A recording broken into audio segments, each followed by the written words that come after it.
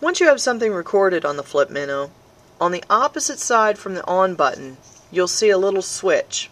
That ejects the USB. Plug that into your computer, and then you can treat this as if it were a flash drive. I wouldn't leave it dangling off the computer if I were you. If there's a way to plug it into a USB that doesn't dangle, that'd be great. You do not have to use the FlipShare software. I'll cover that in another explanation. You can treat this as if it were a flash drive.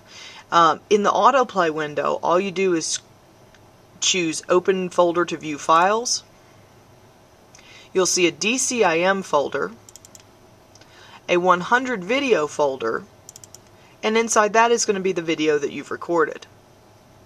That video you can play from here, or you can move to iMovie, Movie Maker, whatever movie editing software that you choose.